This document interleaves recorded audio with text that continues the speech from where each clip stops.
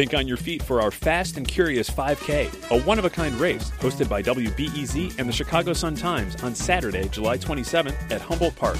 More info and early bird registration at wbez.org/events.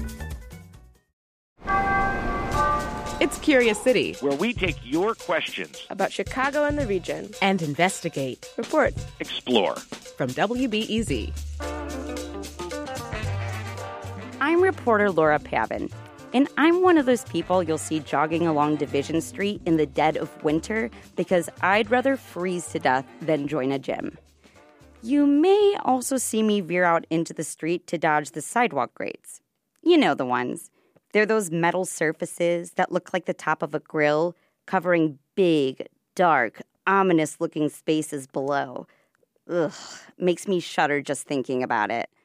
That leads us to our questioner, Sue Head. Well, I walk around the city all the time, and I always have this fear of the grades.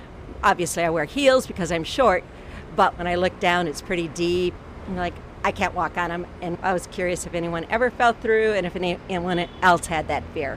We're going to hear from some other Chicagoans about whether they fear the grates and chat up an anxiety expert who has a convincing explanation for that fear. But first, let's figure out, has anyone ever fallen through a sidewalk grate? A man had to be rescued overnight after falling through a grate on a sidewalk in the River North neighborhood. That's right. In June of 2016, a man fell 15 feet through the grate while trying to retrieve his keys. The fire department had to rescue him. Not so great, huh? Sorry, guys. The puns are unavoidable here. Fortunately, though, that accident was an anomaly, at least from what we could tell. Now, there's no sidewalk grate accident database, but unless you count the 1800s, we could find only one other example of people falling through grates. And here we go again. That's great. Now we circle back to Sue's second question. Is this a common fear? First, people on Chicago streets. Sometimes I'm afraid that they'll break if they look like not very stable. I always try to walk around them. You know, I gotta admit, I do place my steps carefully. I mean, they've been walked on thousands of times, right? Anything could happen. These could easily fall in, and then when I get stuck down there. Look at that black hole. Yeah, our questioner Sue and I aren't alone in our fear of falling. But why this fear when history shows it almost never happens? I think discomfort with the grates is pretty common, and this has to do largely with evolution.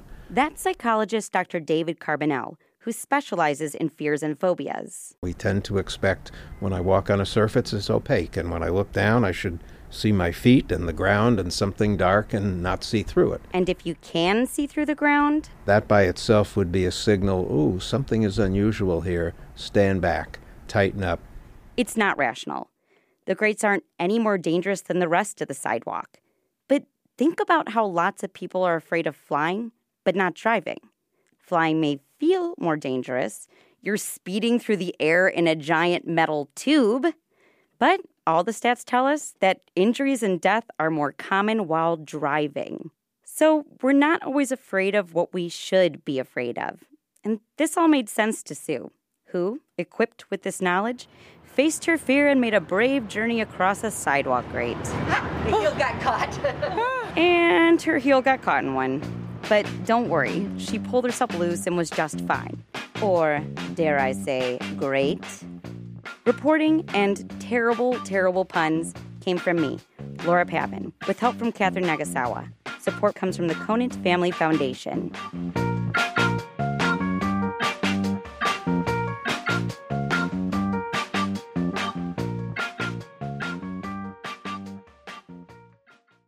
Next time on Curious City, our reporter investigates Chicago's dating scene. Do people date outside their neighborhood or suburb? What's the furthest you yourself have traveled for a date? Oh, the furthest, I would say maybe like 2 miles. What about the seasons? So the summer months, you don't want to be cuffed. Being cuffed is like kind of being tied down. How Chicago's dating scene differs or doesn't from other major cities. That's next time on WBEZ's Curious City.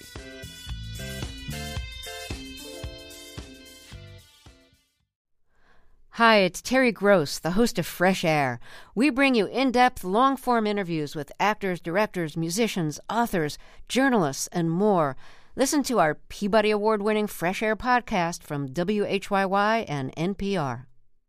Thanks for listening to the news live on WBEZ and NPR. The WBEZ stream sounds great in the kitchen on your smart speaker and anywhere on the WBEZ app. Listen every day.